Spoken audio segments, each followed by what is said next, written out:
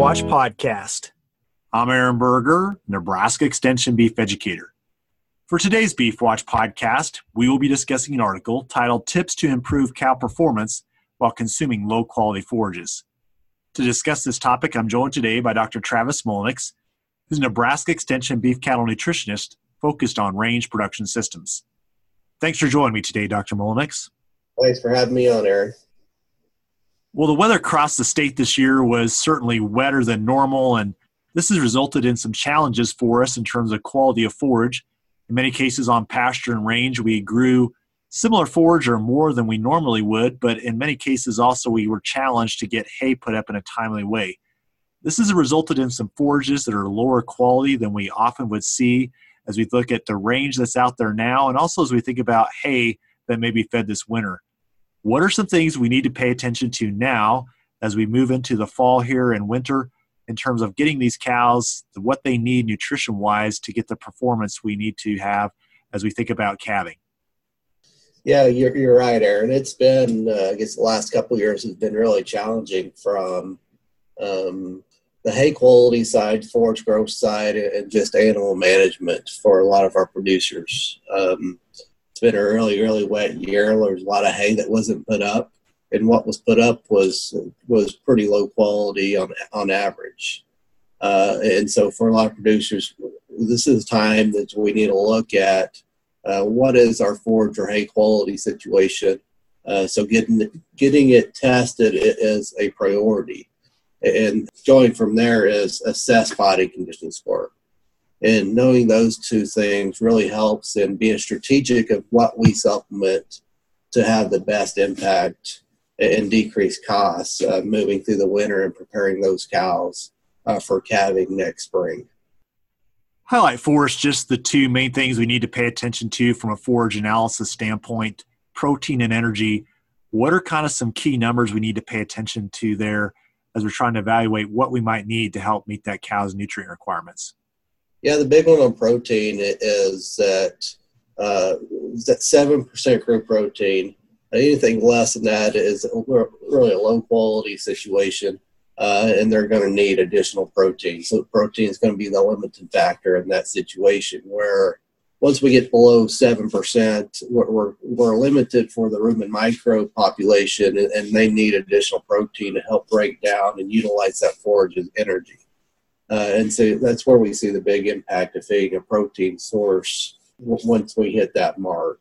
If we're around the 9 to 10, 11, 12% for all of our mature cows, that will meet their requirement during late gestation. So we've got a higher quality situation. Maybe it's a mix of alfalfa, grass, hay. We're probably sitting pretty good for, or could be sitting pretty good for quality-wise. And then on the TDN side, a lot of our hays are probably sitting somewhere around 52 to 55%. Alfalfas could be a little higher than that. And so we really got to look at where that protein value is, though, because more than likely it's going to be the lower of the two. When we look at some of these hays, and I think you've probably seen some as well, I've been a little surprised at how low the protein's been. In some cases, though, on some of these annual forages, the energy's been better than expected, upper 50s from a total digestible nutrient standpoint and some in the 60s. Help us understand just the importance of also paying attention to the energy values on these hay, especially if we are looking at maybe supplementing with some alfalfa hay that's on the lower end of that total digestible nutrients value. Could we be in a situation where we might be ample on protein but actually short on energy? Yeah, we could, because if you think about late gestation, is that the energy requirements are increasing with that fetal growth. And so a lot of times we can get in situations where we're short on energy. This is especially the case if our cows are a little thinner than average. And so feeding a alfalfa hay that could be pretty decent in protein and lower on the energy side in that mid to low 50s range, we could be offsetting or have to offset that energy with sparing some body weight or some of that reserve off that cow. And that's a situation we don't want to get into, especially if we have a really wet and cold winter because we want to maintain that body and that body condition score going through that winter situation. And so if that's the case, then we need to intervene with some energy supplement, primarily be a fiber energy supplement in distillers to come in and offset that lower energy value of that hay and help maintain that body condition scores. So with the energy supplement, we really need to be feeding it primarily every day of the week to really get that benefit, especially if it's starch-based, corn-based supplement needs to be fed daily. With distillers, we can get by with feeding it every other day and still get a little benefit. If we're looking at a protein supplement on the other hand, we can feed those really infrequent twice a week and still have the same performance as feeding every day. So there's a lot more flexibility in protein supplement strategies versus have to come in and intervene with some energy that we will have to be feeding on more regular basis on that daily basis. If we're thinking about cows on native range, what do we need to be thinking about there in terms of a target for the amount of protein we need to be supplementing to them on a daily basis? Now, when I say on a daily basis, maybe we're not feeding every day, but a targeted amount of protein that they ought to be getting per head per day to meet their protein requirements on some of these winter range. Yeah, so really a rule of thumb, because you can go to feed store and then there's wide variety of 20, 25%, 30%, 40% crude protein supplements. And so the responses can be different, and even, using alfalfa hay as a protein supplement. So for mature cows, the rule of thumb is feeding about 0.3 of a pound per day of a protein source. So let's take, if it's a 30% crude protein supplement, that's feeding 1 pound of it per day, will generally meet their requirements for protein, and you won't necessarily see a big benefit of feeding more of it during the winter. With younger females, so like your first and second calvers, I would say, going up to about 5 to 6/10 protein over winter really helps because they're still trying to grow. They have a higher protein requirement due to that growth that you're trying to achieve for calving. And so, but altogether, somewhere between 0.3 to 0.6 of a pound per day will meet most of their requirements for mature to younger females. Dr. Mulliniks, talk a little bit about the source of protein in these supplements and the importance to pay attention to that. I'm thinking here primarily about some protein supplements that include some urea in them. How do we think about those as we think about utilizing that in a range-based situation? Yeah, so from a cow's aspect, we've got a couple different sources of proteins that we think about: rumen-degradable protein and rumen-undegradable protein. The degradable protein version is the protein that the rumen microbes are going to break down. It's going to alter the amino acid that was fed and what the cow's going to get. So it's going to change that amino acid structure that the cow's going to get. The undegradable portion would be what's going to bypass that degradation, and that cow will get as it was fed. And so then we have urea. So we have some of these non-protein nitrogens. The problem with urea is it has a quick spike in utilization.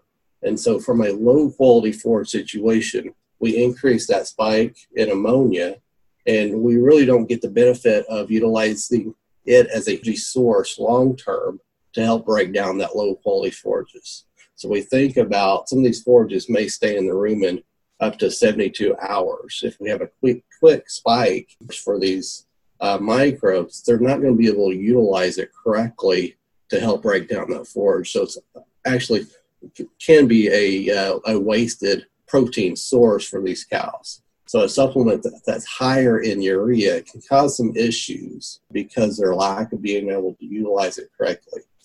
So we really want to focus on protein sources that, from a lot of our data at UNL, is higher in rumen undegradable protein will help spare some of those body reserves, protein reserves of the body, and also increase forage digestibility and forage intake. So you get an increase in utilization of that forage and supplying the correct amino acids for that cow. And so I would look at, especially for us, distillers grains is a good option. And then, there's a lot of guys that are using cottonseed meal or even alfalfa hay, where they're a decent option, but they're going to be higher in that rumen degradable protein source. So they don't always, you don't always get the benefit of the correct amino acids going to that cow versus something that's going to be a higher undegradable protein source. But they're still better than feeding a high urea-based supplement. In the article, you also highlight the importance of spending a little time and comparing prices for protein sources if you're going out and looking to purchase some. Share a little bit more with us around some things we need to evaluate as we think about evaluating supplements, whether that would be alfalfa hay or distillers grains or cottonseed meal. How do we compare those to one another? How do we think about actually price per pound of nutrient into the cow to make sure we're really fairly assessing which might be the best option for us? Yeah, so UNL has a really great program that will help give you that estimate of the cost per pound of protein that you'll be feeding. So like we've talked about earlier, that we could be feeding alfalfa as a protein source. It could be 18% crude protein, or a distiller grain-based supplement could be 30, right? So one-to-one, you can't compare them because the amount of protein differences. But putting them on a crude protein basis helps you compare that cost to how much I'm feeding. So let's say it's that 0.3 of a pound per day, is how much will it cost me to feed 0.3 of a pound of protein, whether or not it's alfalfa hay or it's distillers or cottonseed meal. And so we really want to look at what's the cheapest form of protein to meet, whether or not it's at 0.3 of a pound or 0.6 of a pound of protein per day. So that could be varied by the location where you're at across the state or where you're at in the United States. And so looking at these at a cost per pound of protein is the most cost-effective way to do that. And the same thing goes with energy. If it's energy-based, we need to look at that by energy, how the cost per pound of energy versus cost per ton. Because cost per ton can be very deceiving, that you may be buying something that may be cheaper cost per ton, but you got to feed more of it to meet those requirements of that cow. So, like a 20% crude protein to meet the requirement takes more than a 40% crude protein supplement. So I can pay more per ton, but I'm feeding less of it to have the same performance. Anything else you'd like to highlight, Dr. Mulliniks, as we point towards wrapping this up? Yeah, as we move through the winter, assessing and looking at body conditions is a very effective strategy that a lot of producers need to look at and change how they're supplementing due to that. We don't want to get behind the ball if we start getting in some really cold, wet weather. Cows start losing body condition score very rapidly to offset lack of nutrients in their diet. So really maintaining and assessing body condition score as we go through the winter is critical of preparing those cows for calving and getting ready to breed next year. Well, thanks again for joining me today, Dr. Mulliniks. Thanks, Aaron. Well, for more information on the article that was discussed in today's Beef Watch podcast, I'd encourage you to visit the beef.unl.edu website. At the website, you'll be able to find additional information on this topic.